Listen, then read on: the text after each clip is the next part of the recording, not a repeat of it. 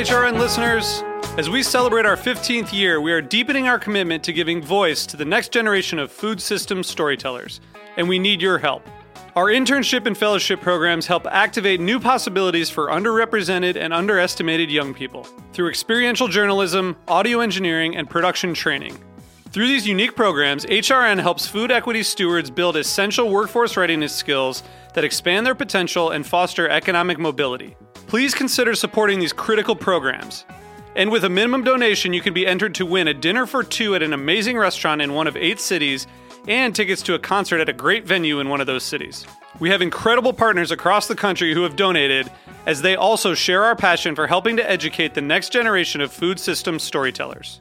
Check out heritageradionetwork.org/15 to donate and enter to win today. That's heritageradionetwork.org/15 to donate and enter to win today. And make sure you donate before March 31st. Thank you. Today's program was brought to you by Union Beer Distributors. For more information, visit unionbeerdist.com. You're listening to Heritage Radio Network. We're a member-supported food radio network broadcasting over 35 weekly shows live from Bushwick, Brooklyn. Join our hosts as they lead you through the world of craft brewing, behind the scenes of the restaurant industry, inside the battle over school food, and beyond. Find us at heritageradionetwork.org.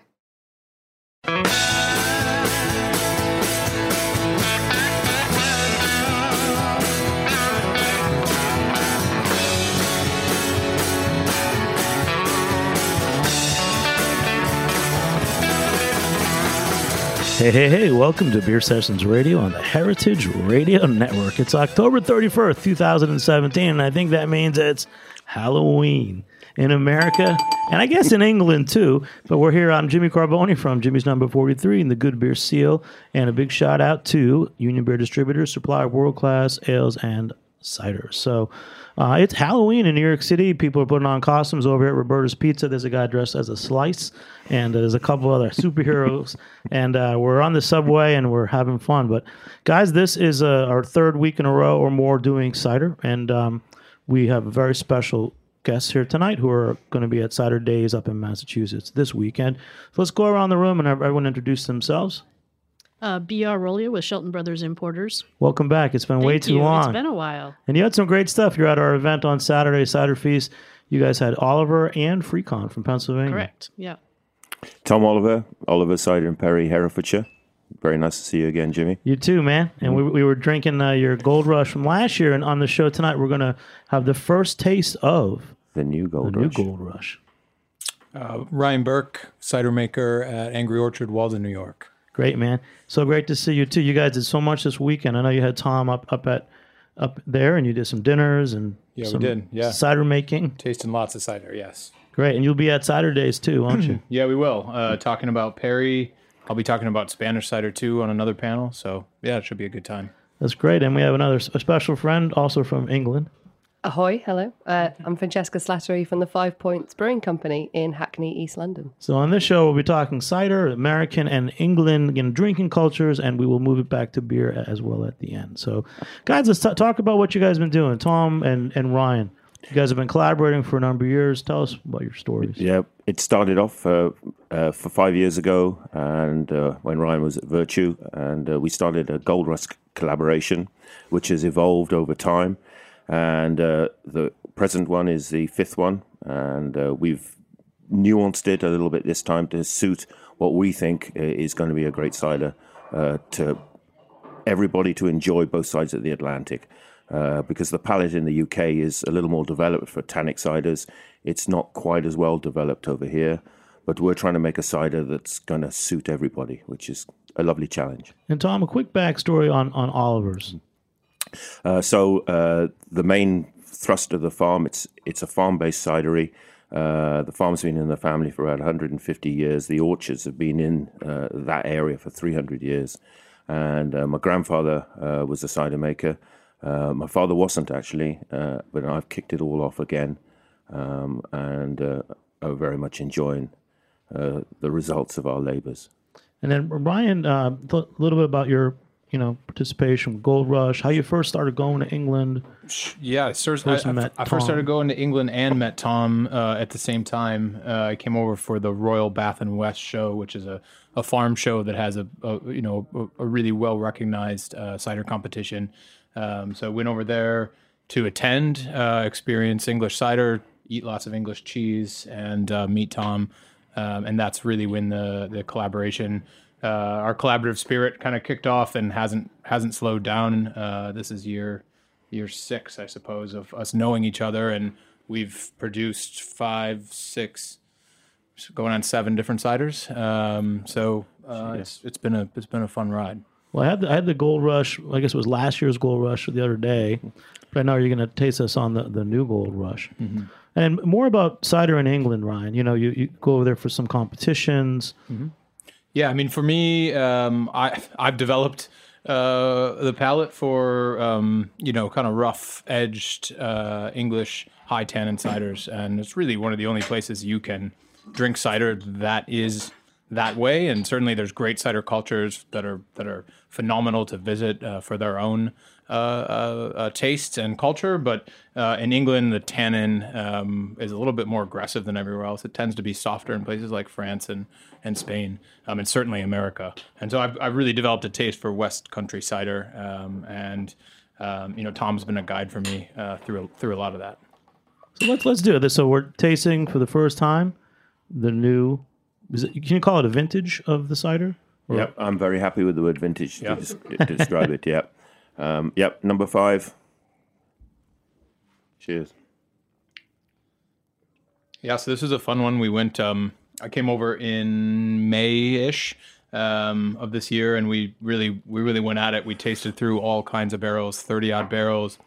Really got deep into this one, kind of deeper than in years past. We just had more time to spend on it. Yeah, and it was good because with the multiple visits, we could build the blend as time went on, so we didn't have to rush through anything. So it was quite a leisurely approach to this, and we've managed to get something that's got some real nice structure to it, and that lovely long lingering tannin at the end, a little bit of roughness on the tongue, and that big sort of strong apple skin that I think really comes through. Yeah, I think what I wasn't there, unfortunately, but our friends at Beavertown threw over in London threw a big beer festival, and I think at the end of the night, this was the drink of choice for all the brewers. Yeah, so it's really nice. It's in a smaller bottle than before, right? So you can. We had a dinner the other night up in Cornwall, and we were just drinking it right out of the bottle, no glass, no pretension, just hanging out and drinking the cider. It was the perfect cider for the occasion, and then. That was before dinner, and then we had it at dinner with, a rabbit sausage, lamb shanks, and like a foie gras sauce. So it was hanging out by the fire, and then it was at the table just destroying what was put in front of it and just pairing perfectly. So back to New York. So this weekend, I know you guys had that dinner. Tell me what the pairings were, what food, what ciders you served. Yeah, well, I guess I started at the end there, but I think one of the ciders we'll have it here is our Edu, our Angry Orchard Edu, and it's a Spanish-inspired cider, very inspired by the food and cider culture of Asturias, Spain, distinct from the Basque region, also a cider-producing region. We had that with sort of past, tapas, past pinchos. I'm trying to remember what was next.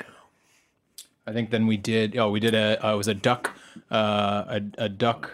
salad with kind of rough greens, and that was with a single variety Newtown Pippin cider that we do, which is a New York State founded apple. Newtown is Queens, and so that apple was discovered there, and we really want to focus on New York original varieties and make ciders about that from for an educational standpoint, but also it makes great cider. Then we had the Gold Rush. With the duck, as I mentioned, the rabbit, as I mentioned, and then Wooden Sleeper. Oh yeah, we do a bourbon barrel aged cider when we had that with dessert, which was awesome. That's the one that's 10%. Yeah, it's a tough drink. Well, for you guys, Francesca, you're from England as well. You're in the beer business.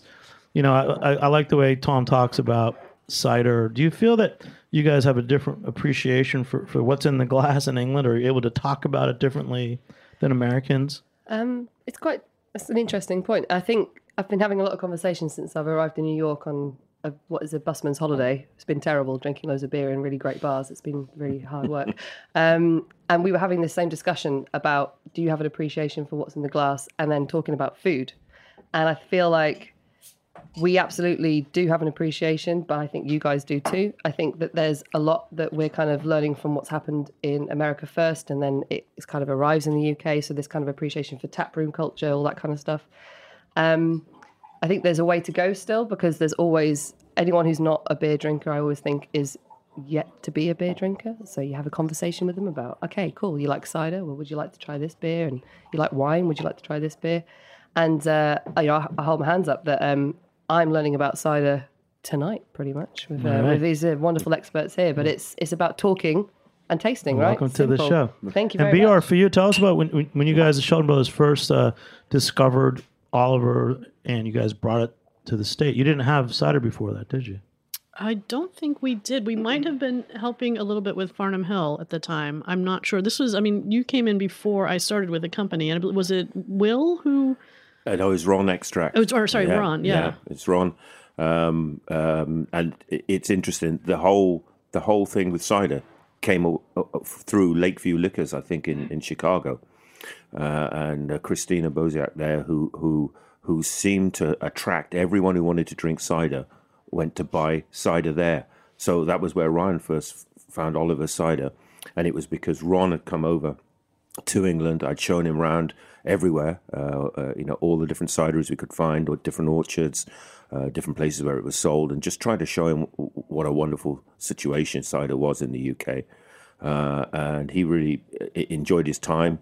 But what I hadn't really worked out was they were also looking to bring a cider over to the US.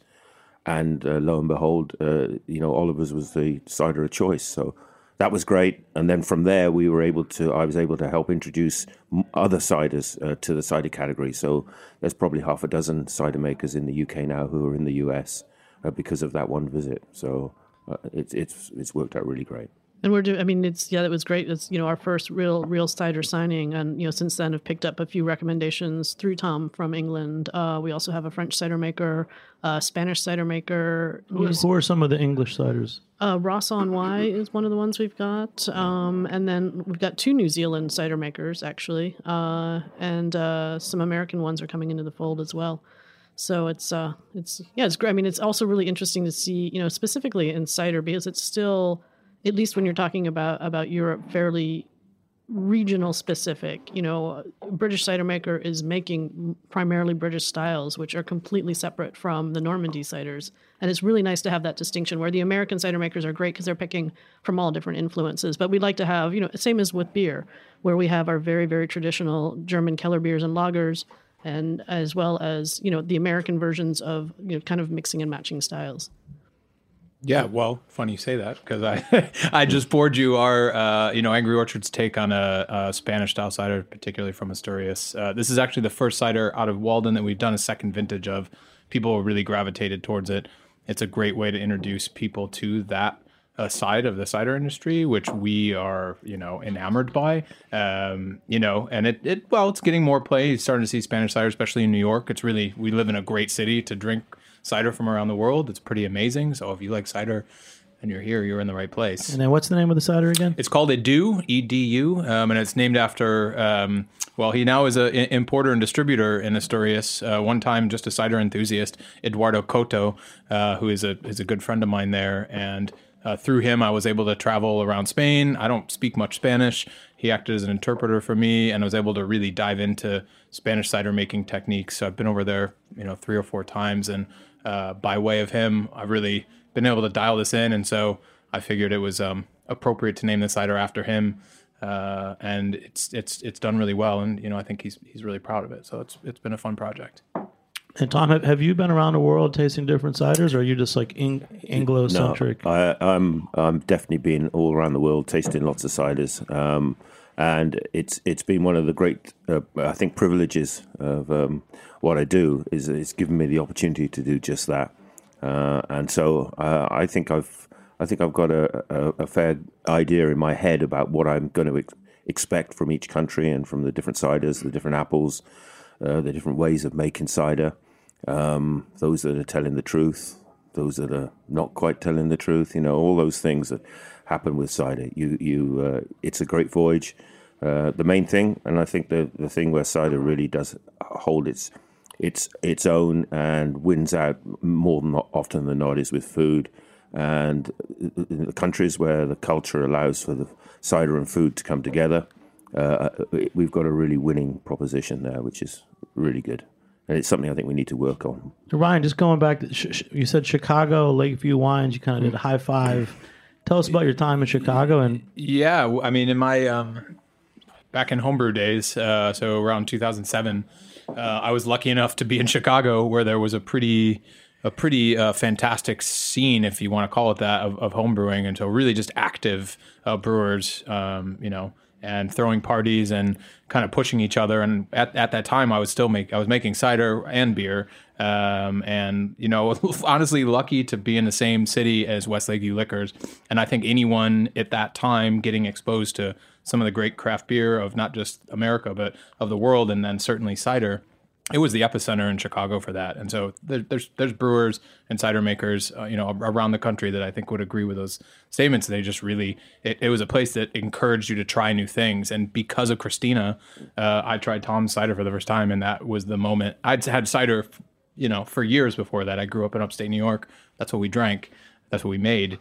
But when I had the Hereford Perry Dry, that blew my fucking mind. Can I swear on the radio? Sorry. It did. It really did. I'd never tasted anything like that. And I knew at that moment that I wanted to drive this way. And that was sort of the crossroads of sour beer really coming on the scene. And you could get Cantillon at the time. It was on the shelf. Those kinds of things, And so Oliver's was kind of right in that same space. I mean, you actually could get Cantillon then. Right. Nobody wanted it. Back when my life was much easier. And cheers, since we said Chicago, cheers to Michael Roper at the Hop Leaf. Oh, yeah. Who's also cheers to an Michael icon, for sure. And to Michael. The Hop Leaf in general was just such an awesome space. And Mike is, again, another guy that just brought it. I mean, Chicago is such a great place to get introduced to craft, at that age for me. And I think so many other Another people. toast, Chicago, yeah. Michael Roper, Hop Leaf. All right, we'll be back in a few minutes on Beer Sessions Radio. All right.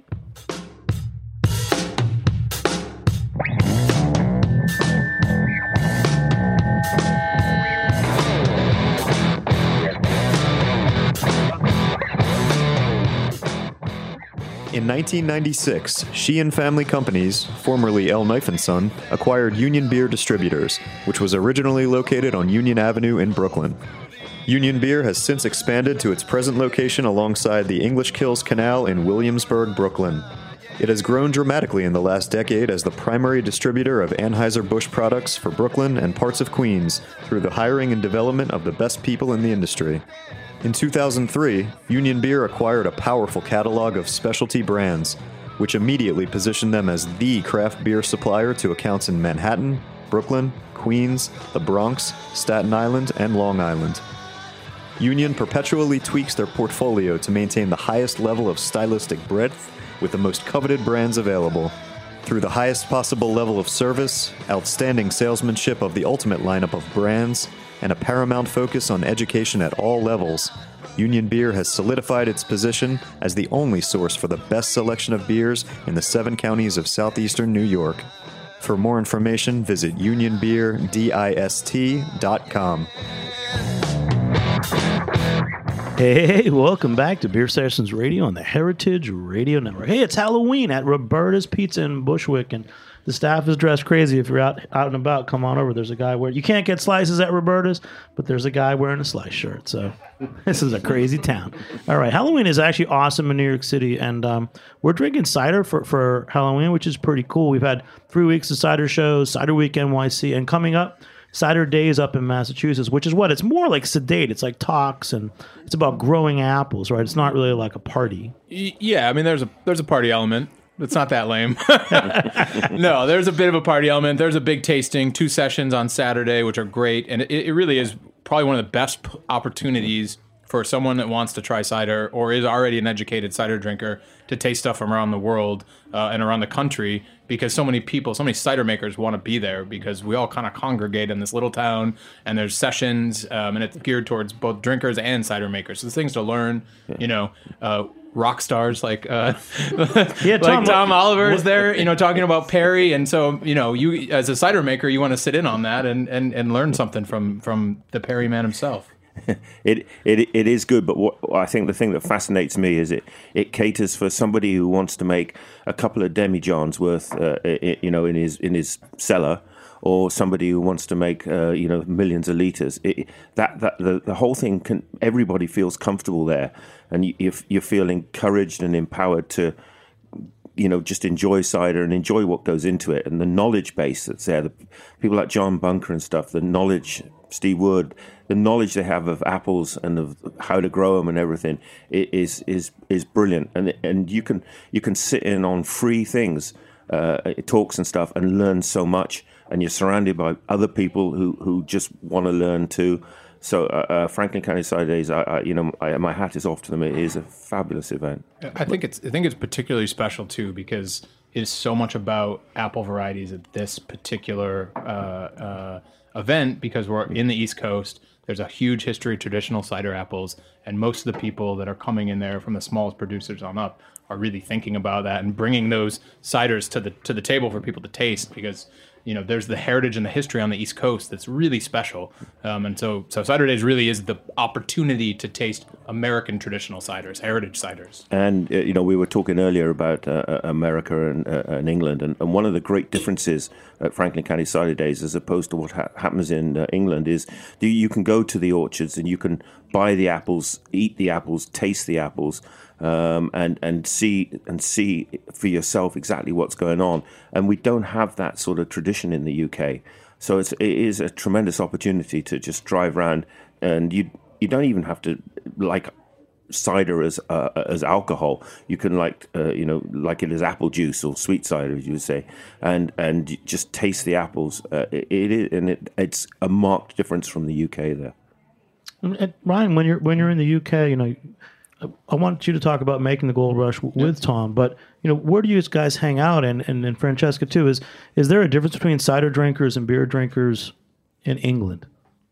I feel that when I do meet people from England, they seem to know about regions like Asturias, and they seem to be familiar with cider styles, where I feel like a lot of Americans aren't. I think in the places that we hang out, say if we're in London, I think on average the bars that we would be in, we're not there specifically for cider, but you'll be there, and if they have a really interesting beer program, they probably have some great cider too. And so I think there's some similarities in the drinker that wants craft beer and great cider is sitting at the same bar a lot of the time. I don't know if you think that's true. Yeah, I think so. But there are some real cider-centric places, like in Borough Market, which is a wonderful food market, but also it's a wonderful place for getting cider at the London Cider House, run by New Forest Cider, and that is superb.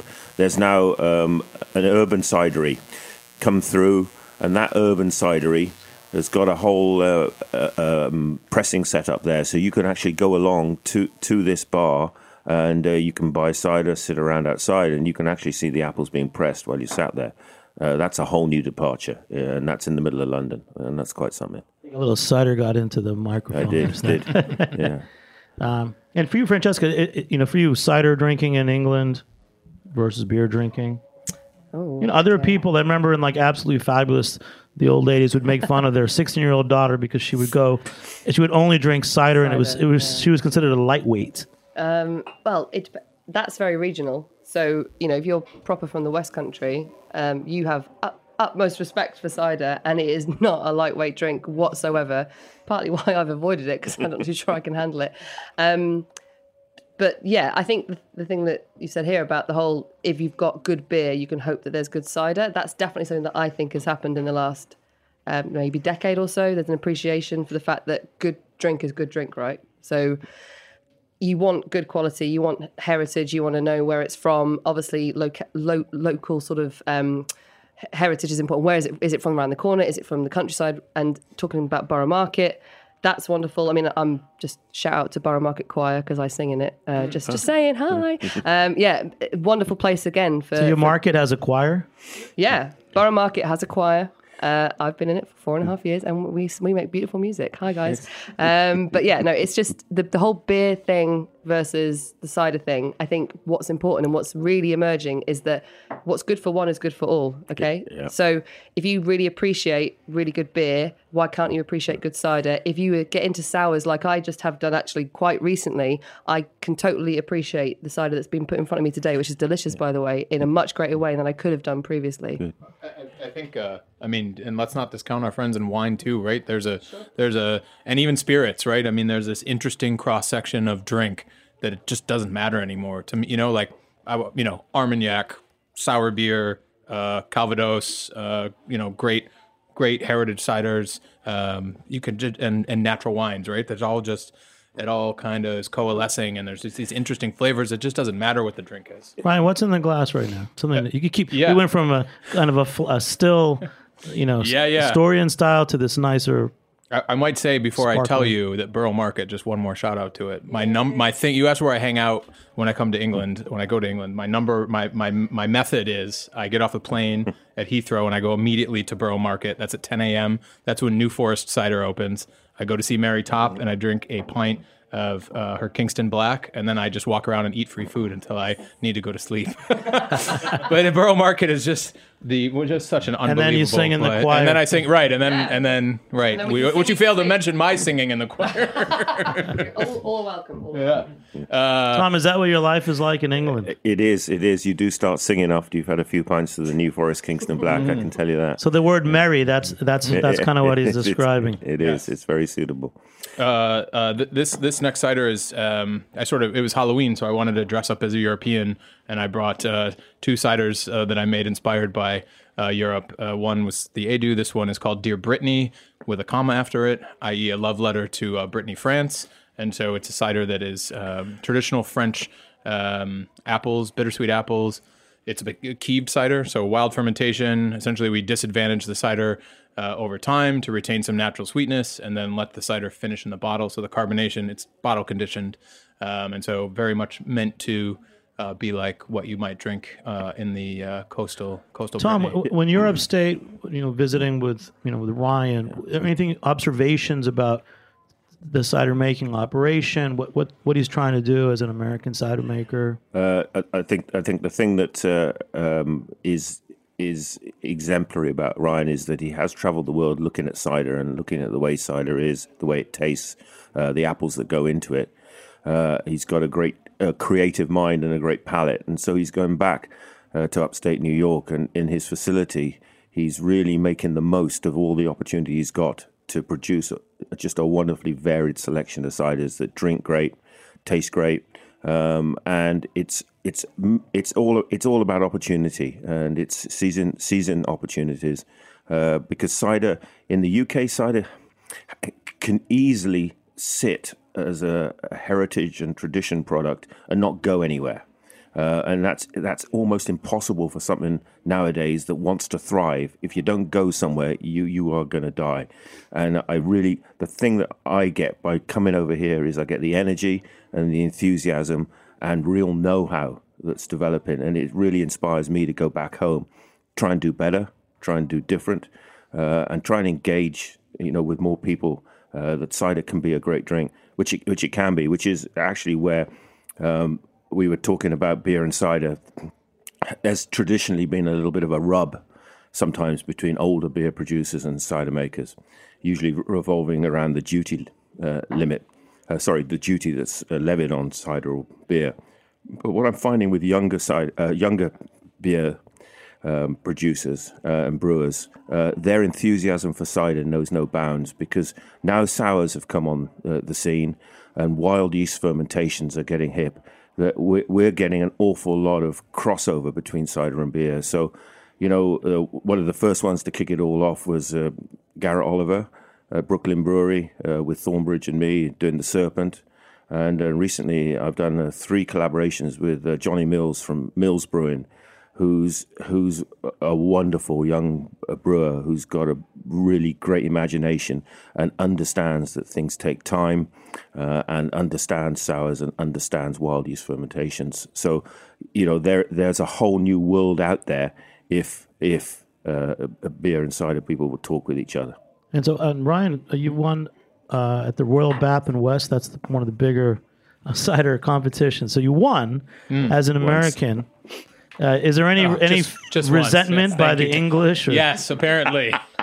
Are you the first American to win? Well, I'd like to say that there is an international category, and I won the international category, and so that's great. But I'd like to point out additionally that at the Hereford competition there isn't an international category, Tom, and which we were proud to take the cup this year. Yeah. Well, many congratulations. It was an absolute privilege for me to be able to organise the presentation of the Master Cider Makers Cup to Ryan at my cider house.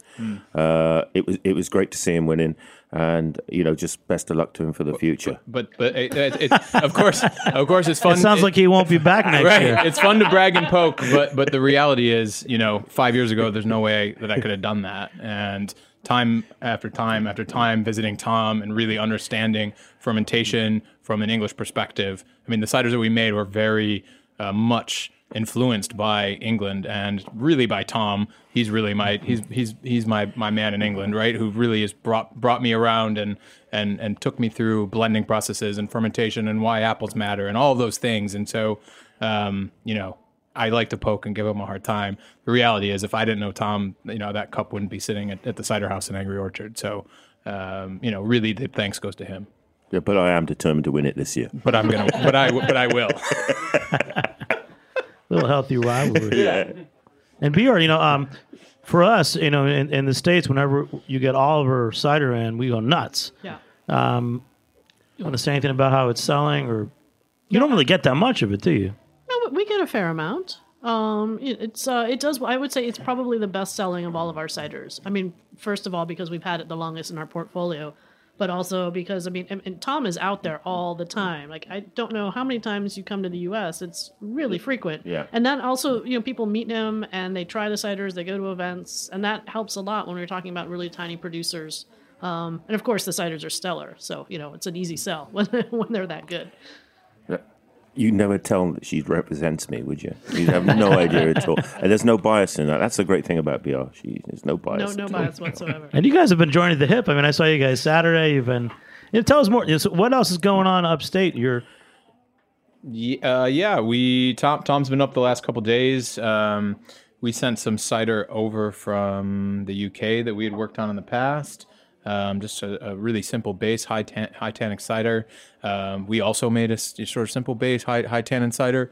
Again, all wild fermentation on both sides. So we're sort of doing these fermentations simultaneously, but in different places. And then, we've taken made a base cider out of that and kind of built off that over the last couple of days to develop a new, collaboration cider between the two of us. So what it's going to be, we don't know yet, but we're continuing to work on it. We'll be back up there tonight and up early tomorrow morning, continuing to work on it.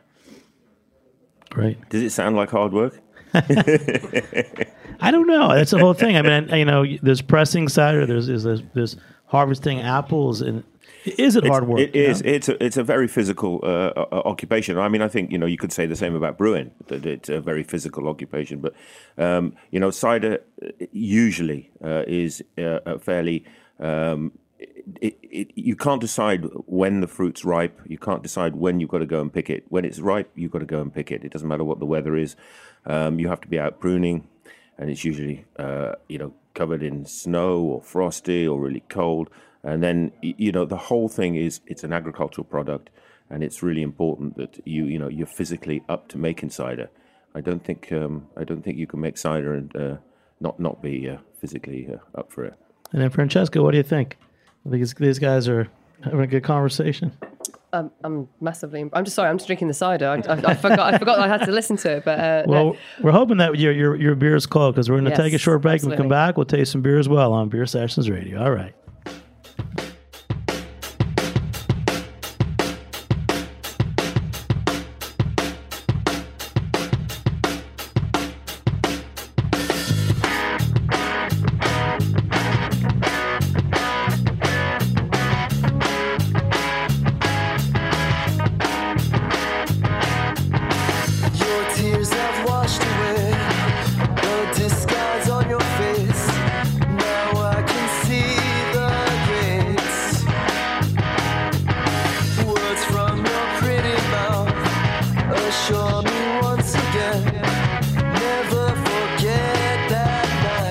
Hey, welcome back to Beer Sessions Radio on the Heritage Radio Network. And if you notice a little buzz, it's the little part of our technology is on the fritz, and surely there will be a fundraiser soon for heritageradionetwork.org. Help us Become a out. member. Help us out. We're on like episode 407. We want to go another 400. All right. So, Francesca, you were introduced to us by a listener in England, Gareth. Yes. Give him a big shout out. Thanks, Gareth. Hi, how's it going? Yeah, we bumped into each other at the Great British Beer Festival, and he was like, hey, how's it going? And then New York came up. We said we're going on holiday, and he was like, right, I know who you should be in touch with. So, yeah, cheers, Gareth. It's awesome. Yeah, so we got you on the show, and his full name is Gareth Smith, is it? Yes. Garrett Smith. Thank you, Garrett, listening in England. So we're going to taste some beer now. We've done so many cider shows. We got to bring it back to beer. Our buddy Ethan is there keeping track of everything we taste on Untapped. So back to beer, Ethan. And Tom and Ryan, it's going to be cool to have you guys taste this beer. So tell us quickly about your brewery, where it's located, Sure. and a short history of it. So 5 Points Brewing Company is based in Hackney in East London. It is called 5 Points because we're next to a 5-pointed road junction. Very glamorous. We brew under a railway arch, and we've been going for 4.5 years. We're independent, and we started with 3 people and 3 beers, and we're now 26 people and 10 plus So beers. you guys are soon going to be selling what, in Dublin? Well, I You are. personally am moving over to Dublin. I'm relocating my life due to my partner moving over there. So I'm going with him. And we both love beer. And the beer scene over there is great. And we'd love to be part of it. So, yeah, we're hopefully going to be able to have some 5 Points over in Dublin. We're already selling in Europe, in Italy. We've had a great relationship there. So it's been going really well. Great. So the beer that's coming around now, so all our beers are unfiltered and unpasteurized, and the beer that I'm passing around is one of the original 3 I spoke about that we debuted with, and it's called Hook Island Red.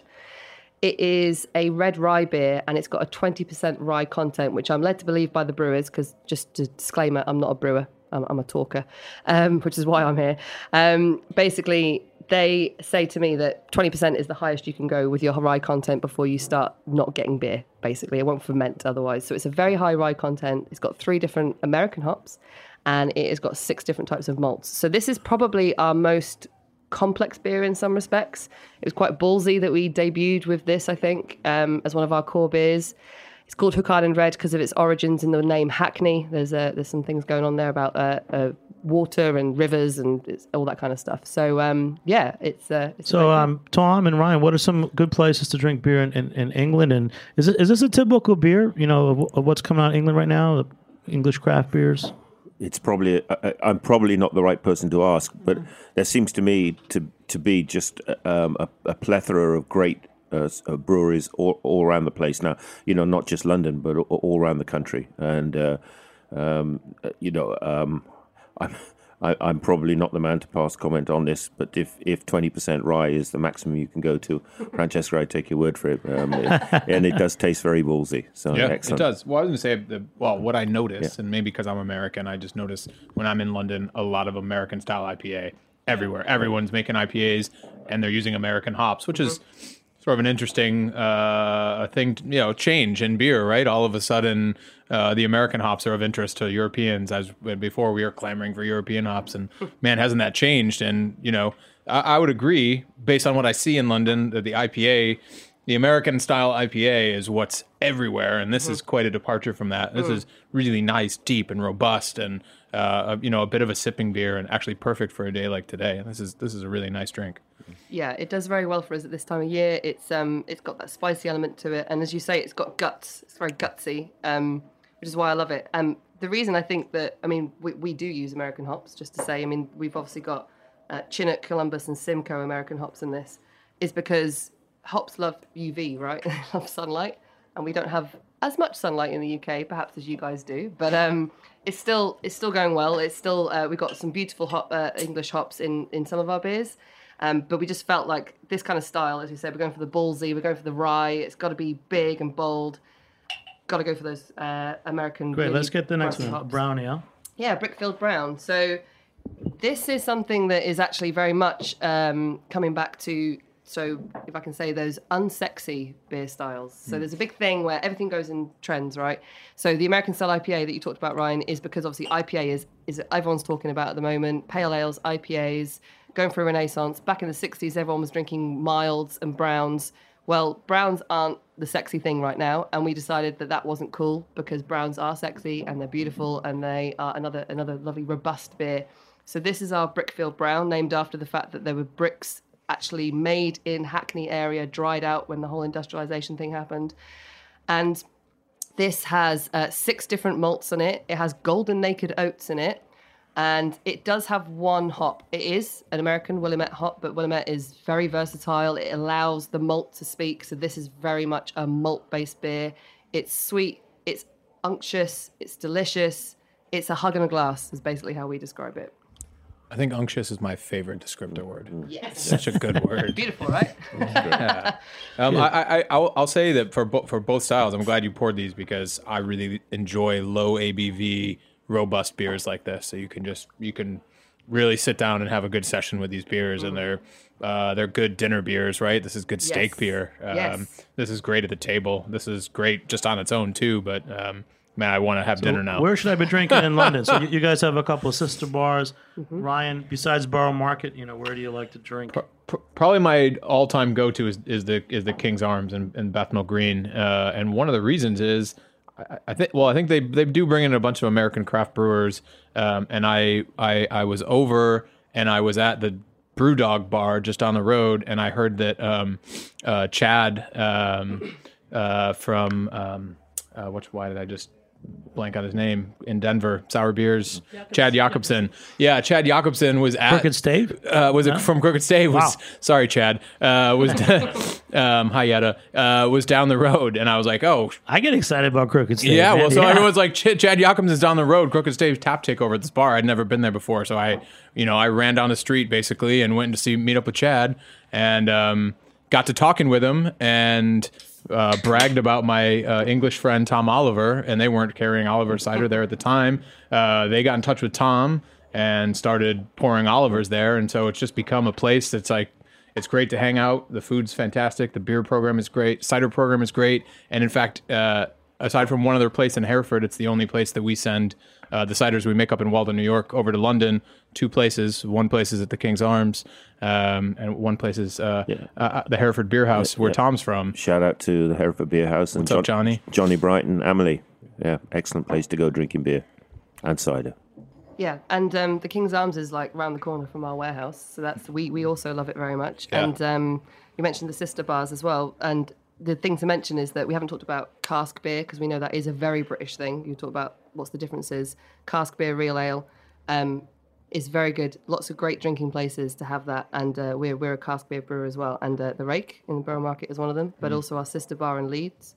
And we've also got the craft beer bar called Mason and Company in Hackney Wick, and it's all about kind of not just having our beer, but showcasing not just great London beers, great UK beers, and international from America as well. So there's lots of great places. Awesome. And beer, what's this beer you just poured us? Now back to beer. Beer on Beer Sessions Radio. Back to beer. I wasn't sure how much beer, I want to make sure we have enough beer and cider to drink. So I just threw this in the bag. It is a beer from Vietnam, from Saigon. Pasteur Street Brewing Company is a new addition to the Shelton Brothers portfolio. And it's some American expats who are in Vietnam.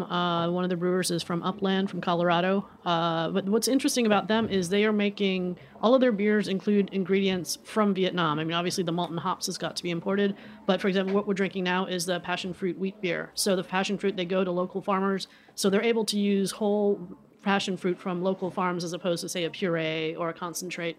They have an award-winning stout, an imperial stout, where it's local fair trade cocoa. Some very, like I say, a very, very unique sense of place. So I thought, who's had beer from Vietnam aside from, was it 33 or 3? Now I have. Now you have. Tell you, everybody, Dan Shelton, he's spent too much time in the Pacific. He went to New Zealand. He's in Vietnam. That's cool. I love tasting all the different beers and ciders. My vote for the show is I'm going to go back to the new release of Gold Rush from Oliver's, because for years at cider events, I'd always be like, oh, everyone talks cider, but then they want to drink beer. And now this is the first time I'm like, I drank beer, but I want to finish with cider. So let's talk. So again, Gold Rush, Ryan went over there, wrap it up with your experience or Tom making this? I think what I like about it is not only do we get to make cider together, we get to hang out together, we get to go drinking together and eating together and meeting each other's friends and workmates and everything. And for me, it's all about celebrating what cider can be. It can be whatever you want to make it. And I think we're really making the most of the opportunities that we've both got to make great cider and hopefully introduce great cider to people. It's a real thrill. And the passion fruit wheat beer from Vietnam, the flavor's still in my glass. So now I got passion fruit Gold Rush cider here. We'll win in. Don't count on that one. Yeah, I mean, this you mentioned this sort of the beer occasion. I think this cider really, as I said, we were drinking it the other night. Just right out of the bottle, 330 ml bottle, hanging out, drinking it like it was a beer in a bottle. I think one of the things it has, and one of the things that's important about great cider fruit is it has body, it has tannin, and it brings you mouthfeel. And that's one of the things that beer just kind of has. And a lot of the time, if you're not using traditional cider fruit, your cider isn't going to have a ton of body unless you're putting a bunch of other stuff in it. But this cider is so focused on traditional high tannin bittersweet cider fruit that we can have a cider that has this body, and it lets you drink it like a beer, which is really nice. But frankly, we don't think about beer when we drink this. We think about cider. And Ryan, I think are you on the board of the United States Cider Makers Association? I am on that board because we had a couple guys on last week. Dan Wilson from Slyboro. Yeah. Dan's a good friend. Dan's a fellow board member and good friend. And what are some trends that you're seeing or needs for cider industry in general to win over more? Yeah, well, one thing that we have that the rest of the categories don't have is apples, and so to me, the opportunity to win with cider is to focus on apple varieties and why they matter and not other things. And it's great when people are doing R&D and new product development and they're making ciders that have X, Y, and Z in it. And I have nothing disparaging to say about that. But for me, and where I think cider's opportunity is in its varieties. The wine, if you compare it to the wine industry, they weren't like, we should put hops in our Pinot. That wasn't it. Let's focus in on our Pinot and make our Pinot great. And I'm not saying we're going to focus in on one single variety. Cider's a little bit different that way. There certainly are great single variety ciders, but I think our opportunity is to, one, talk about our apple varieties, why they matter, make great cider from them, and make sure that we educate drinkers on that, right? Because they don't really know. We live in a nice little warm bubble. The reality is most people don't know what cider is. Most people don't know where it comes from. Most people don't really get it. And that's why we're kind of sitting at 1% of the beer drinkers right now, as opposed to over in the UK where it's, 15, or don't quote me on it, but somewhere between 15 and 17% and whatever, it fluxes. So off, I don't know exactly the numbers, but it's way more than we are, So we're kind of in this opportunity right now where cider is happening live, right? It's right now. And so we're writing the book. Last week we had our cider event for Cider Week, and I actually had people come up to me and say, what kind of cider, as if they thought it was like fresh, soft cider. I had to say hard cider. Yeah, that sucks. I wish we didn't have to say that. I've got to tell you, it is getting better. Though. It is getting better. We're making progress. I think we're spoiled here in New York in that many people, they understand the concept of hard cider. They understand the concept of heirloom apples and cider apples as opposed to just a super sweet, sugary drink that you're getting served perhaps over ice at the bar. So I think we're lucky here because of the Hudson Valley and all the apple farms in New York State, but it's getting better. Yeah, I agree with that 100%. We've got a bright future as a category, and there's a lot of people committed to making it great. So happy and proud to be on the board of the USACM and work with guys like Dan Wilson and so many other people that are really pushing cider forward into the future. And a lot of people have been working on it for a long damn time. Steve Wood, who you gave an award to the other night, without him, we wouldn't be sitting here, and we all know that. And other people like Eleanor Leger at Eden and Dan Wilson and so many other people that are really just committed to fine cider. And then lastly, so Tom, I know that you're kind of the steward of a very old cidery and an old orchard. Do you have a mission that you're trying to get people in your region to stick to? Well, the mission is to go back and, as always, focus, as Ryan says, on apples. We have hundreds, if not thousands, of varieties of apple. Hundreds, if not thousands, of varieties of apple that can make fantastic cider. And if we're not careful, we're going to end up like every other agricultural product, focusing on a half a dozen. And that'll be a cider making's loss if that is what happens. So I'm very intent on trying to keep traditional orchards alive, trying to keep traditional varieties going, try and rediscover varieties that make great cider. They don't have to have a name. They don't have to have any illustrious history. If an apple makes great cider, then that is vindication enough to keep that apple going, and you need to graft it or bud it, but keep perpetuating it. So focus on the fruit, make great cider, and go forward with some sort of degree of optimism, because cider is all about enjoyment and food and making most of life. Well, cheers. And Cheers. Ryan, you stole my cider. He opened it and then he pulled it. He's like, I'm drinking out of the bottle myself. But thank you guys. Coming up for events, Cider Days this weekend in Franklin County, Massachusetts. And our event next week, if you're in New York City, it'll be our first tasting event in the backyard of Roberta's, where the guests of the show will follow up with an actual tasting. It's a follow-up to New York Rye Week, so we're going to have rye beer, rye whiskey, and the Roberta chefs are cooking a rye-fed pig, and there'll be rye bread and grains to eat, and that's the New York Rye Night, and it will be here at Roberta's on November 7th. Sorry, you guys, wrong night, but tickets are at Jimmy's no43.com, and that's a great event with all our experts. It's the backstory of rye in New York and farmers and authors and whiskey and beer, of course. And in closing, thank our sponsors at Union Beer Distributors who have helped to bring this podcast to you tonight.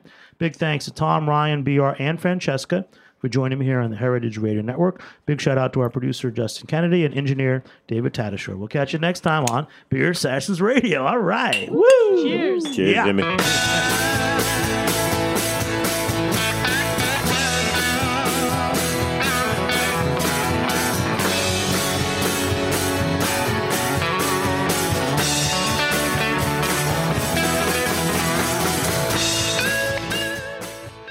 Thanks for listening to Heritage Radio Network, food radio supported by you.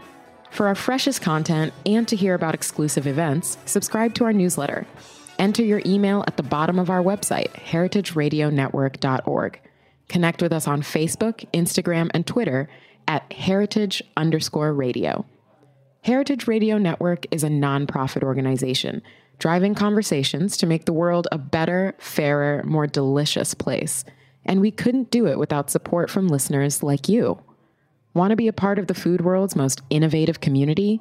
Rate the shows you like, tell your friends, and please join our community by becoming a member. Just click on the beating heart at the top right of our homepage. Thanks for listening.